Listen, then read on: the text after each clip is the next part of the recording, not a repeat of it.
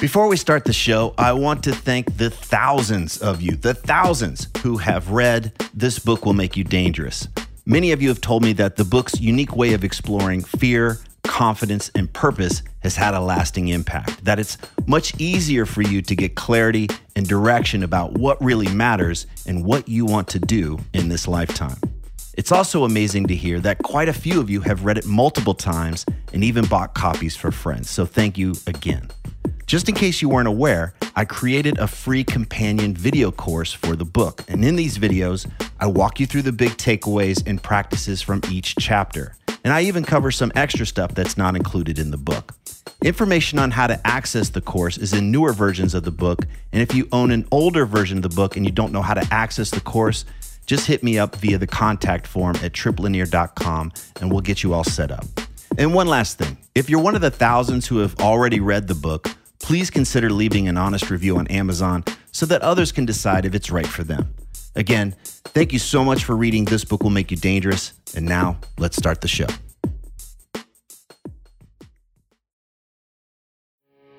You are listening to the new man beyond the macho jerk and the new age wimp. Your host is men's coach Trip Lanier.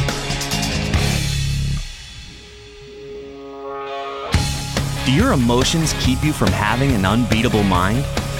When the going gets tough, what keeps you from quitting? And why is it so critical to have a clear sense of purpose in life? Former Navy SEAL and SEALFit founder Mark Divine is here to discuss how to have an unbeatable mind and why real power comes from dropping the tough guy act.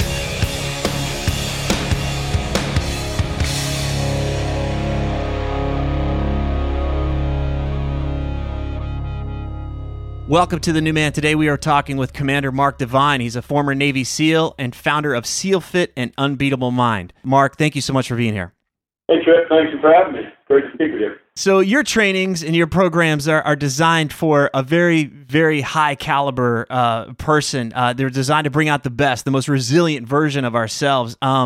Most guys see Navy SEALs as these superhuman, like, unbelievable, like above and beyond what as normal guys can do. And a lot of it usually gets focused on the physical capabilities. We see guys going underwater or doing these, climbing or jumping out of perfectly good airplanes, that kind of thing. But a lot of your stuff goes beyond the physical training and that into the world of the mental conditioning. And so I want to talk today about how the guy like me or the guy stuck in traffic or he's on a treadmill right now, how can we train ourselves to have what you call an unbeatable mind? So let's start there. What does that mean? Why would a guy want to have an unbeatable mind? What's in it for him?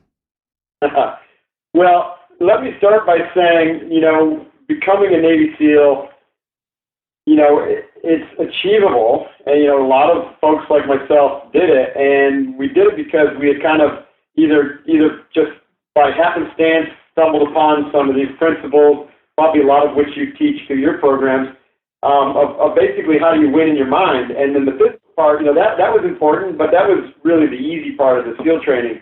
And so, one of the reasons that people think SEALs are so damn good at what they do is because they are, but mainly because they train themselves. And so it's available and accessible to anyone.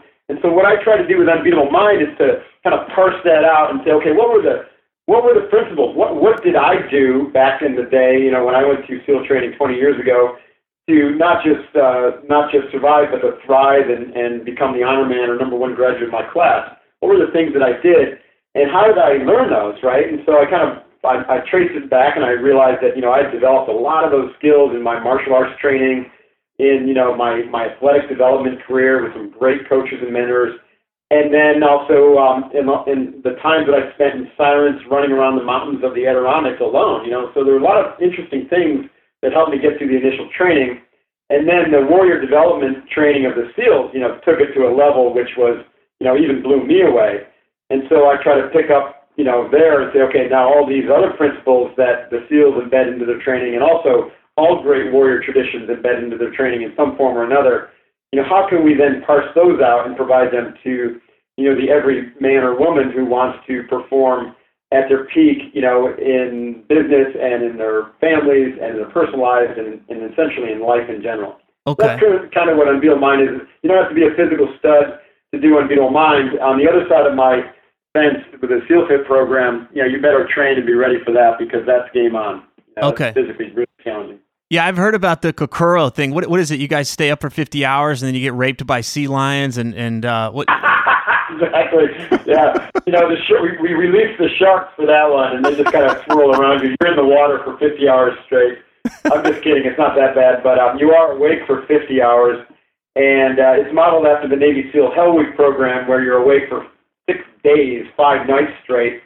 And the whole principle there is that, what I call the 20X factor. You're capable of 20 times more you think you are. A lot of people try to, think it's a physical thing, and so they gut their way through it, but their physical bodies, break down, and there's, they leave that behind. So then they think, well, maybe I'll just mentally, mind check my way through it, with a mind of steel. And then with the sleep deprivation and the cold and the nonstop chaos and, these fascinating instructors I have who can get in under anyone's skin, then your mind starts becoming not an ally but an enemy. And so now you got to go beyond your mind. And so the whole principle with Kokoro is how do you tap into great emotional strength, great spiritual strength, for lack of a better word.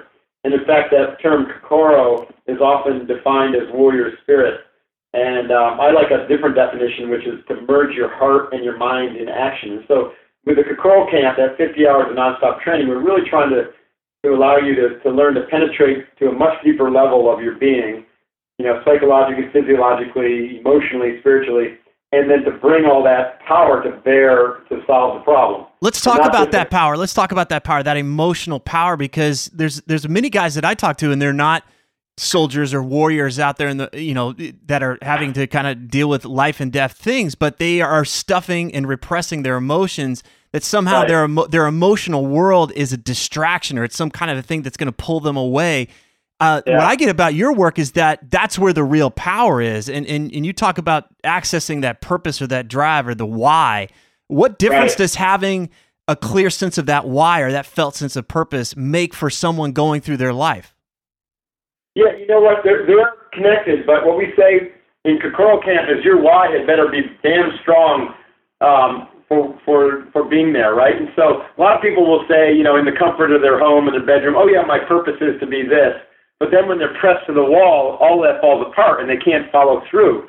And so, the whole point of Kokoro camp is, you've got to be super clear on your why. And a lot of times people will literally change their life direction after Kokoro camp because their why changes. They connect with it at a much deeper level. And then when they come out of that experience, that crucible fire that kind of burns through all the bullshit, then they have a much clearer idea of, what's really, really, really important in their life, not the surface level social or family important things.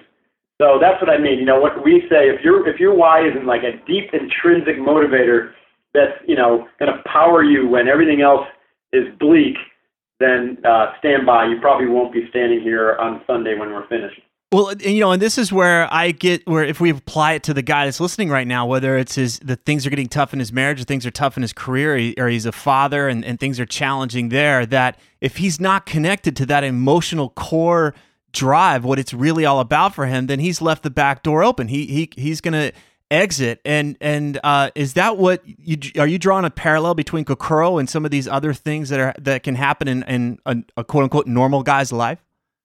Yeah, it's just a much more extreme circumstance, right? And so, a lot of times here's my premise, is like the Kokoro camp is like a self-induced challenge. And in life, if you go to the challenge, you'll learn those deep emotional lessons. If you don't go to the challenge and you let the challenge come to you, stand by. You're going to get your ass handed to you. And so this is an opportunity for guys and women to go to the challenge, to test themselves, to learn those principles, and to find a new why that's more powerful, more connected, springing from more their wellspring of their soul as opposed to maybe their monkey mind or, some other belief system that's driving behavior. So, okay. The crucible experience allows you to burn through those layers and get to that root. And then when you come out of that, you apply that in any area of your life. Everything becomes much clearer, and also you become much less compartmentalized because you're driving you approach everything with that very clear sense of why you're doing it, your purpose, and you get very clear about what's important and what's not, and so your life starts to get more, simplified, more streamlined, and you're able to propel yourself forward with a little bit more power because you're focusing on the right things and not the wrong things. You're saying yes to less. You're saying yes to less, and therefore, whatever you are focusing on is more potent. You're more present, and you're more powerful. Right, and you've got more focus and more energy to put into those things. And as you know, there's a lot going on there. Like we could write a book just about that sentence, and why you can be more powerful when you're more present and when you're more focused. However, a lot of times we need to shock ourselves to kind of wake up to this new reality, and that's what I try to do with Kokoro Camp. There's other ways to do it. You can study yoga every day for 5 years, and that'll certainly get you to the similar results. Or martial arts programs really kind of help do the same thing.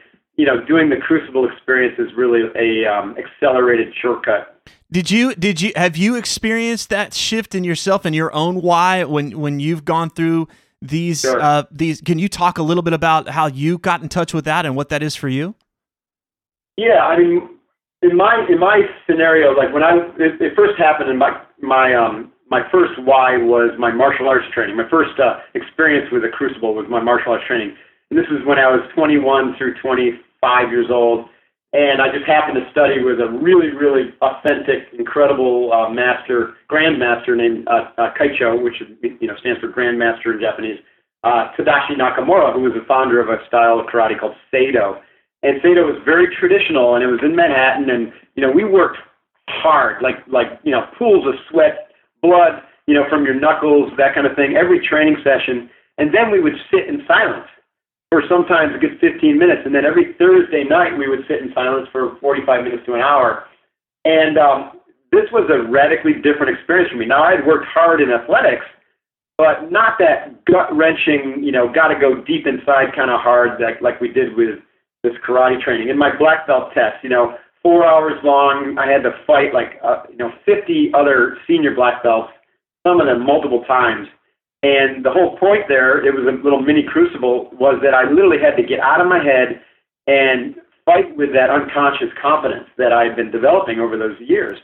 And so both, the experience of the silence and the crucible took me to a place that gave me, terrific confidence, but it wasn't confidence born of my intellectual power. It was confidence that came from deep within. And then, that inspired me and gave me the courage really to go after the SEALs. When I went to BUD/S, there's, Basic Underwater Demolition SEAL Training, and came upon Hell Week, which for us was the 8th week of training. And that is when the week that we basically, started training on Sunday at 4 o'clock, and we finished on Friday at 1 o'clock or 2 o'clock the following Friday. And we didn't sleep the whole time.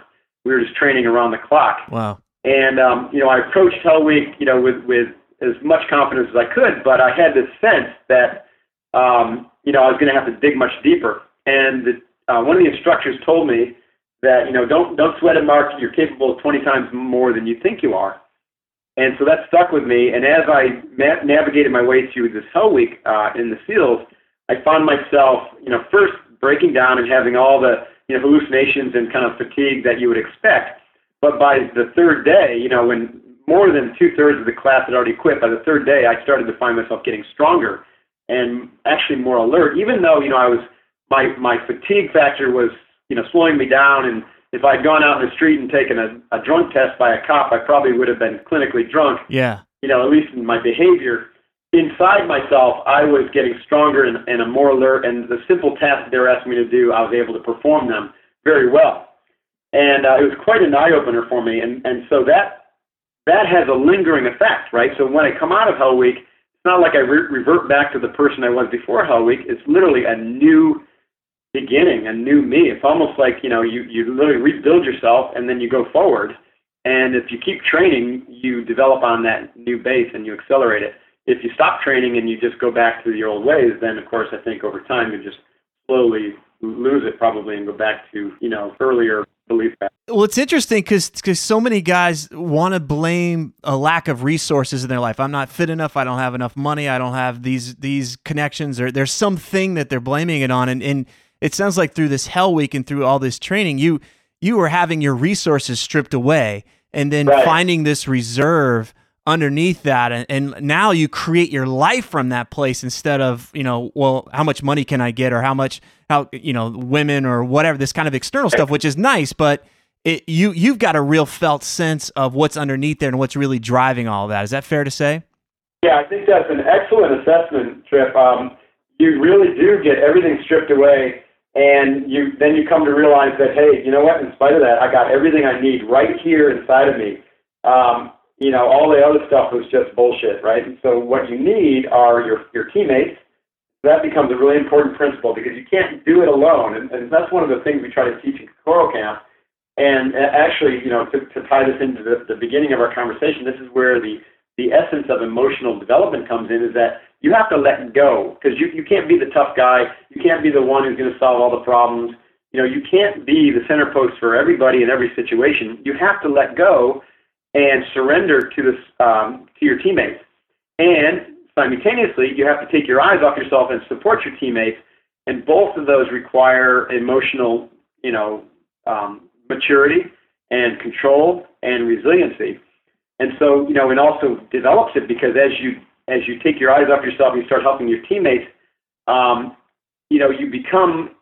you're acting out of a place that's much more present, right? You can't be thinking about the future and the past and obsessing about how things suck if you're helping someone, right? Right. You really just can't do it, because it's such a positive act. And in that moment of positive, total positive act of support and service to your fellow teammate who might be suffering as badly as you are, suddenly you're giving yourself all that positive energy, because you leave a carbon copy of it on yourself or with yourself.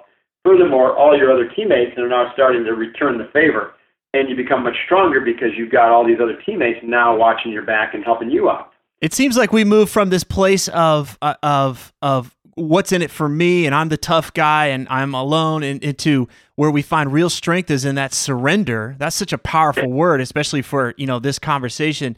And then service. If we really want like true power, it's about that surrendering and that service and connecting with others. This is where you're talking about heart. And I think that for a lot of guys, we tend to think having heart or being open-hearted or just having that kind of emotional awareness or compassion will make us weaker. But this is where you're laying the case that, no, this is where you get stronger. Right, exactly. It makes you stronger, but it takes a leap of faith, and it exposes you to some vulnerability. And that's what I learned in Hell Week. Like I am comfortable to say that I loved my field brothers as much as I loved my family. It was a different type of love, and we don't have a great word for it in our society.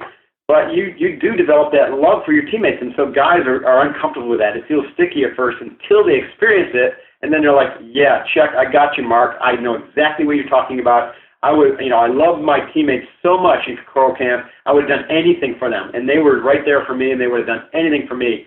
And that is such a powerful experience to have that it changes literally everything, the way you look at life, everything. We have, one of good friends now, I met him at Kokoro Camp, and he's a former NFL football player. His name is Derek Price. He played for the Detroit Lions for 2 seasons. He broke his neck, which ended his career.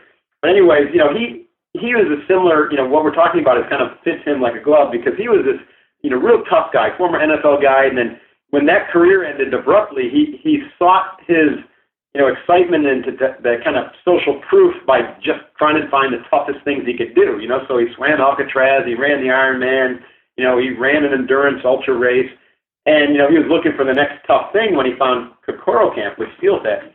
And interestingly enough, about halfway through the camp, he had this shift where he realized this wasn't about him, and no matter how tough he wasn't going to do it without his teammates. And furthermore, he was going to learn more and be better and be more useful if he could then turn some of his physical talents onto his team and help them out. And this was a radical shift. It was the first time that he had really operated from this awareness center of, hey, it's not all about me. It's actually more important. My teammates are more important than me. And it changed the direction of his life. And it was very cool, to see that. And, wow. I just love that. There's real power. How can I serve? What can I do to contribute, instead of it's about me and what am I going to get and what do people think of me, et cetera, et cetera. Get out of that mindset, get into a mindset of service. How can I help, how can I help my fellow, my neighbor, my friend, whatever. And that's where the real power is. Yeah, and the thing is, Trip, it's one thing to think about it, right? And it's another thing to do a feel-good service project because your church says, hey, we got to do this if you want the golden ticket and stuff like that. It's another thing to do it at such a visceral and authentic level that you really think your life depends upon it. And that experience is a much deeper one. And so it's people who have been through survival situations or survived cancer and relied on other people and had to surrender have had the same experience, and they often write about it and use similar terms that I'm using.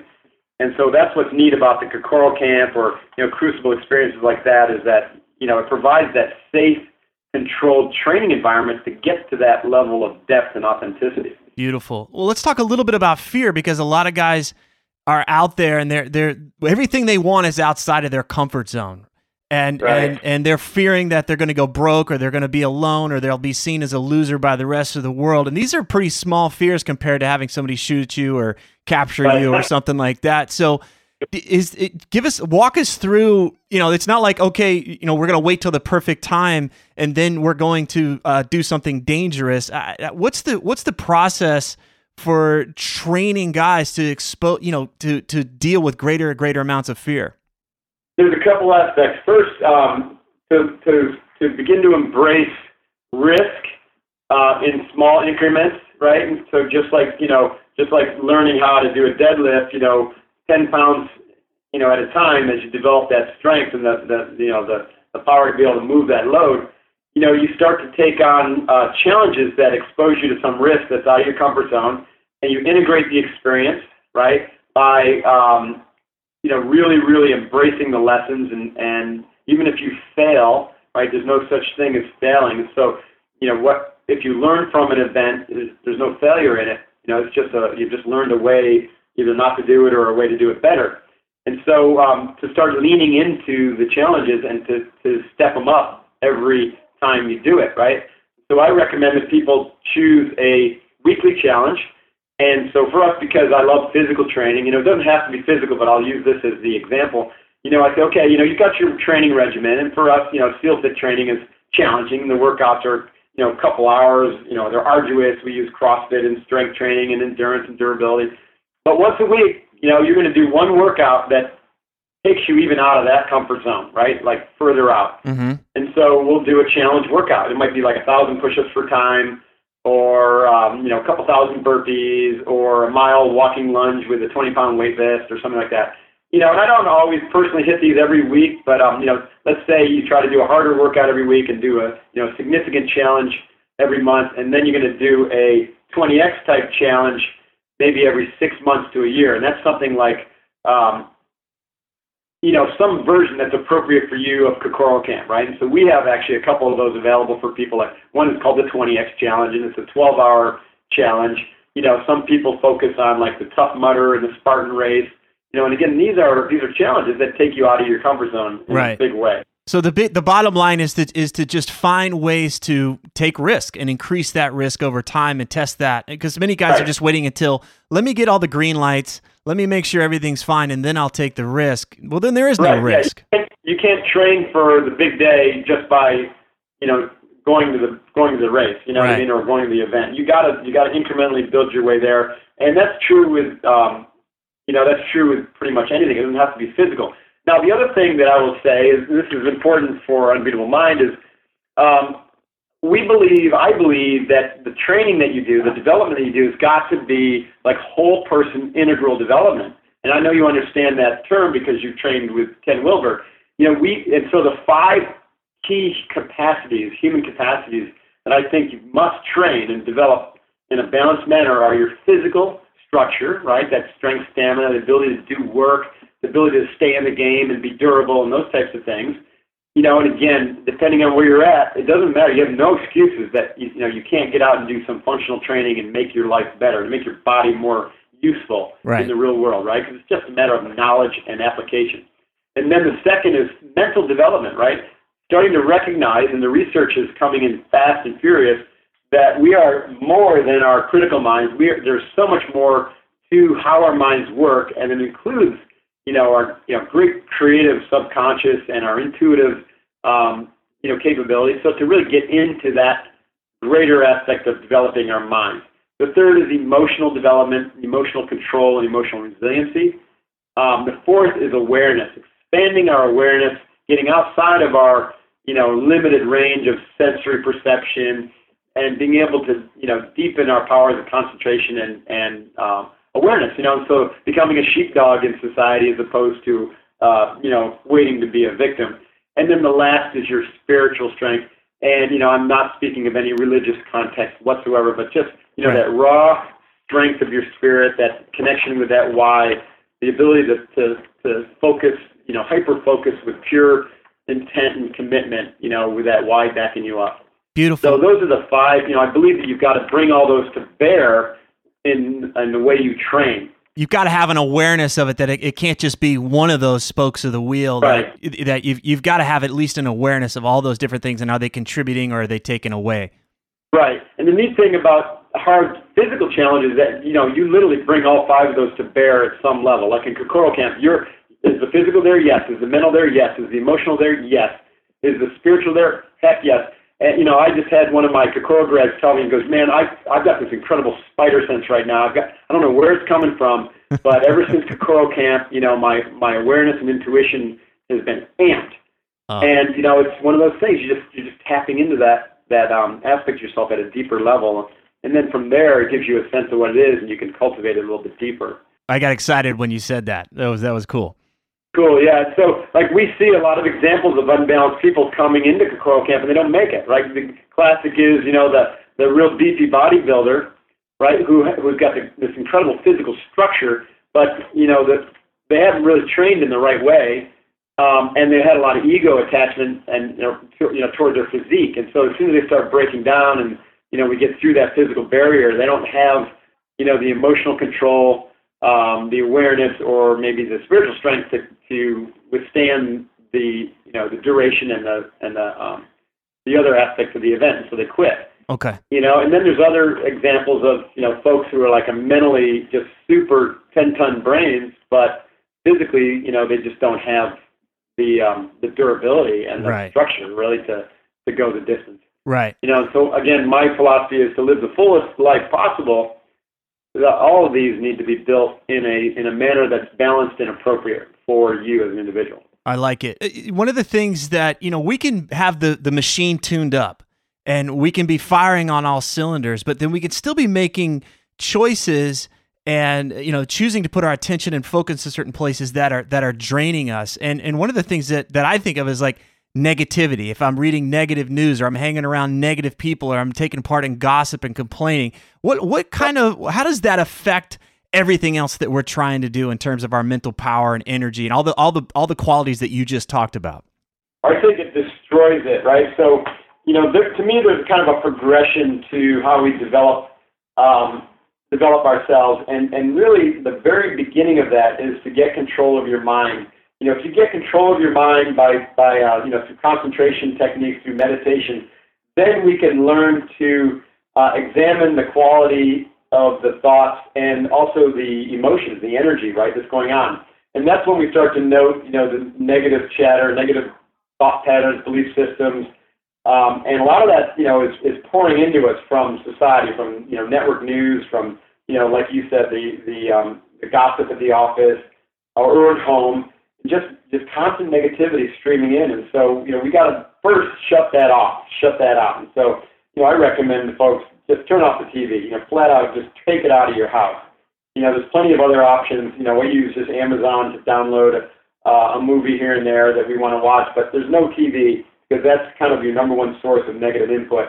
And then two is people that you share your world with, right? And so if people, you start to get control of your mind and you start to notice other people that are negative around you, well, guess what? You need to avoid them, and if you can't avoid them, then you need to block that energy. And that's just a very conscious act, which leads to my third kind of stage or phase, which is then to take control of the messages and the patterns of thought and the imagery in your mind like a traffic cop would, right?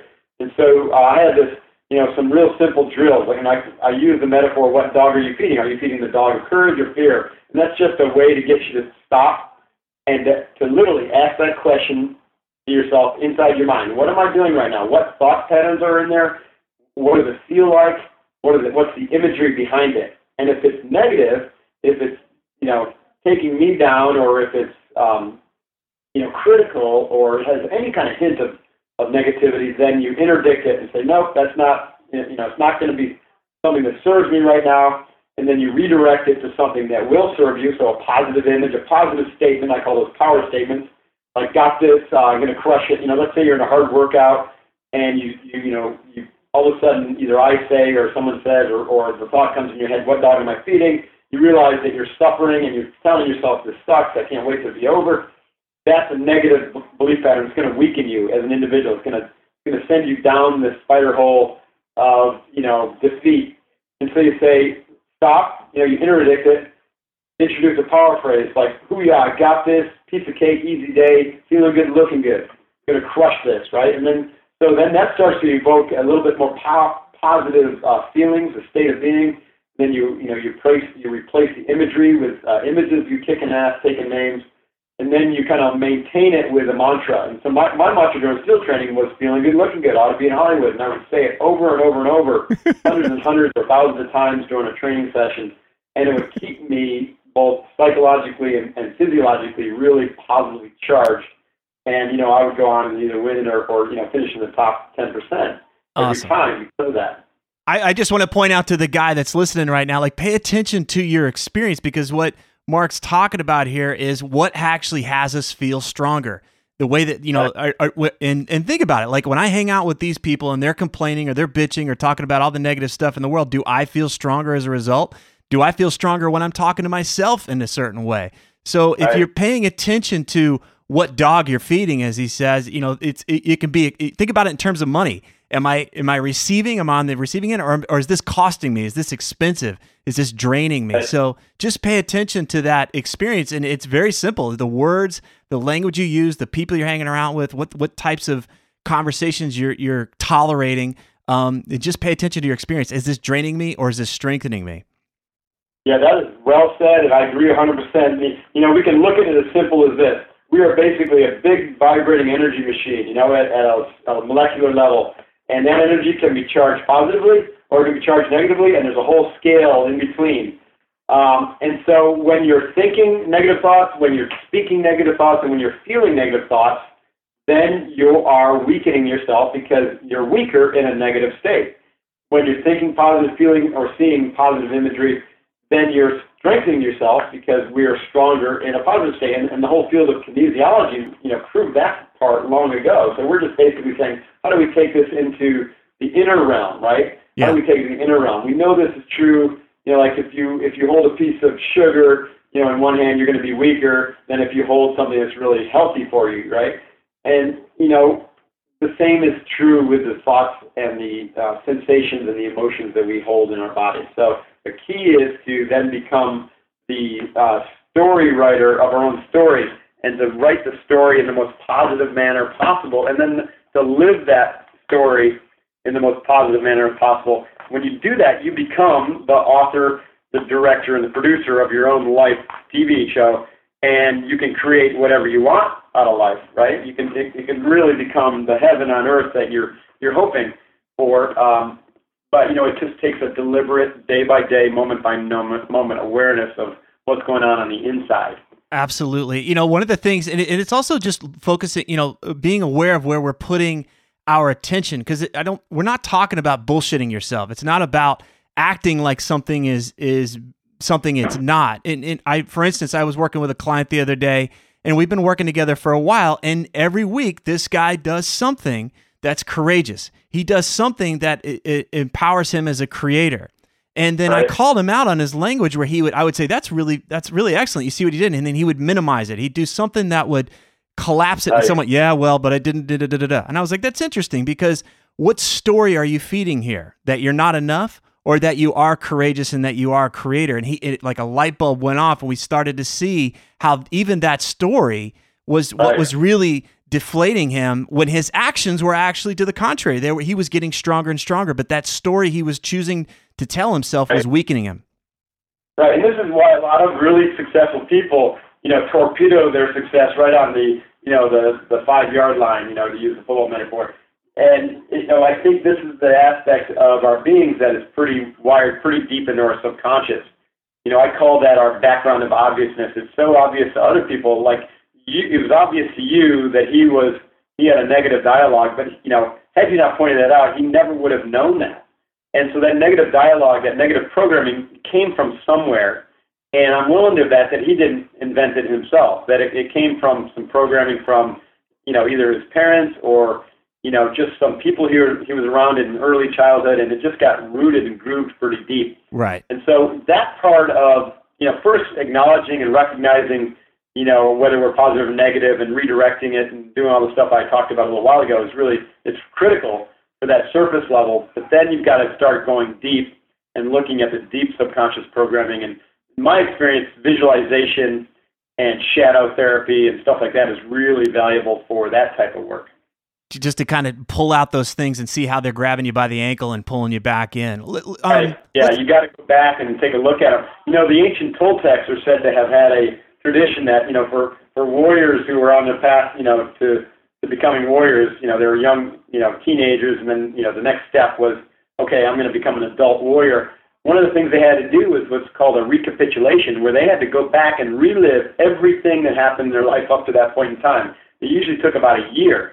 And it was a deep, deep emotional and visual journey backward in time, very, very personal. And, they had some instructions on how to do it, but it was very, very intense and personal journey. And the whole point was, and it's very similar to kind of regression therapy, but, today we use a professional therapist. The point was to go back and to shed light on those things in your life that may have had a negative influence on you, and then to clear the air, to shed the light of awareness on it so that you can release any stored or blocked energy from it. I had to do this personally with some issues from my own childhood to unblock some things that were showing up in my adult life that I'm like, I don't really understand this, but, tracing it back to, 6-year-old Mark, all of a sudden you start to realize, okay, there was that incident. It was really painful, so I blocked the energy, right? Right. Didn't want to feel it at that age, didn't have the tools. And instead, I put a defensive, emotion on top of that, right? And so there was something, it was transmuted into something else that became really unhelpful in my adult life, right? Like it either closed me down, shut me down emotionally, or it was causing, ripples of anger to come up at times that it really shouldn't have happened. You know what I mean? Yeah, and it's like how much of our energy gets wasted trying to maintain that defense, like you said. Like there was something that, in my own past, I remember, and until I actually worked with it and released it, which was not a very fun process, but it relieved. I remember it was like, I don't have to keep this 800-pound gorilla in this trash can anymore. I have all this energy available to me now. I'm not playing defense anymore. Is that what your experience was like? Exactly what I'm talking about. Yeah, that's right. Once you release it, it releases all this energy because, it takes a lot of energy to lock up those emotions, And it's not that we don't want to feel those things. We do. We just want to be able to we can handle them in a much more mature manner, right? Yeah. Not when we're adults. And so you can let them go. You don't have to hide behind them anymore. But, to do that work requires a bit of courage. So even doing that work, especially for guys, requires a leap of faith. And, to me, I've been teaching Navy SEAL candidates and special ops candidates this stuff for years, and they all get it right away, and they dive into it, and it really, really helps them. I have people who come, to my training I have two programs. Let me preface by saying this. One is where I can work with people at a deep level, like we're talking about, in a 1-week and a 3-week academy setting where they live with me, they train, around the clock with me for 12, 15 hours a day. Okay. We do a lot of this work. And then the Kokoro camp is the test, right? So I have people who come to the test and just literally flat out quit because of an emotional barrier like this, right? But those who work with me through the 3-week academy and the 1-week academy, they break through those barriers early, and then when they get to the Crucible test at Kokoro camp, it's not an issue, and they just sail through. Got it. So, excellent. You can do the work in an intense immersion setting like a retreat, or like one of our academies, or you do it through a therapeutic process, or if you're a do-it-yourself kind of guy, then the Toltec method is awesome. It's basically go back and visualize those events. And a lot of times you kind of know, you have a sense of what they are, but you just go back and you visualize it, you relive it, you feel it in its intensity, You don't hold back. You don't shy from it. And then, that awareness that you learn from that, it's great to have a journal handy. You start to work with the insights that come up. And then, what you do is try to integrate, your adult self with the energy that got blocked at that young age. And, it basically releases that 10-ton gorilla. It's great to hear you talk about this, especially in the context of power. Like, how do we become more powerful and more of ourselves in our lives? Because so many guys, we all kind of bought into this idea that to do that work or to own that part of our lives was somehow, what would weaken us. And I just love that you're flying the flag for no. If you're interested in genuine power, like real power, so you can bring the best version of you to the world, then you got to do this work. Yeah, it's not true that being emotionally available makes you a pussy. I mean, that's frankly the opposite. Those guys don't make it into the great warrior traditions. You've got to basically be authentic, and you've got to have a thick skin at the same time, right? And so when someone calls you out, and it could be really painful, instead of like going off on them, you got to suck it up and say, yeah, you're right. You know what I mean? I had that breakdown, or I did fuck up, and now it's on to me to learn from it, right? Yeah. And so, the SEALs are very good at that, even though they may not, train the methods that I'm talking about here, because, these things I developed in my academies and whatnot. But, right. Most of my peers, had very good emotional depth and control. And that's really, like you said, the source of their power wasn't just their physical self. And, I will point out, and I said this earlier, that, we were taught in our society, we're brought up with our education to really honor and to think that intellectual quotient and that critical mind, that rational thinking mind is, the end-all, be-all of our mental capacities. And that's so far from the truth. That represents probably 10 to 15% of our overall mental capacity. And the rest of it is literally locked up in our emotional intelligence, our intuitive intelligence, and, our creative subconscious.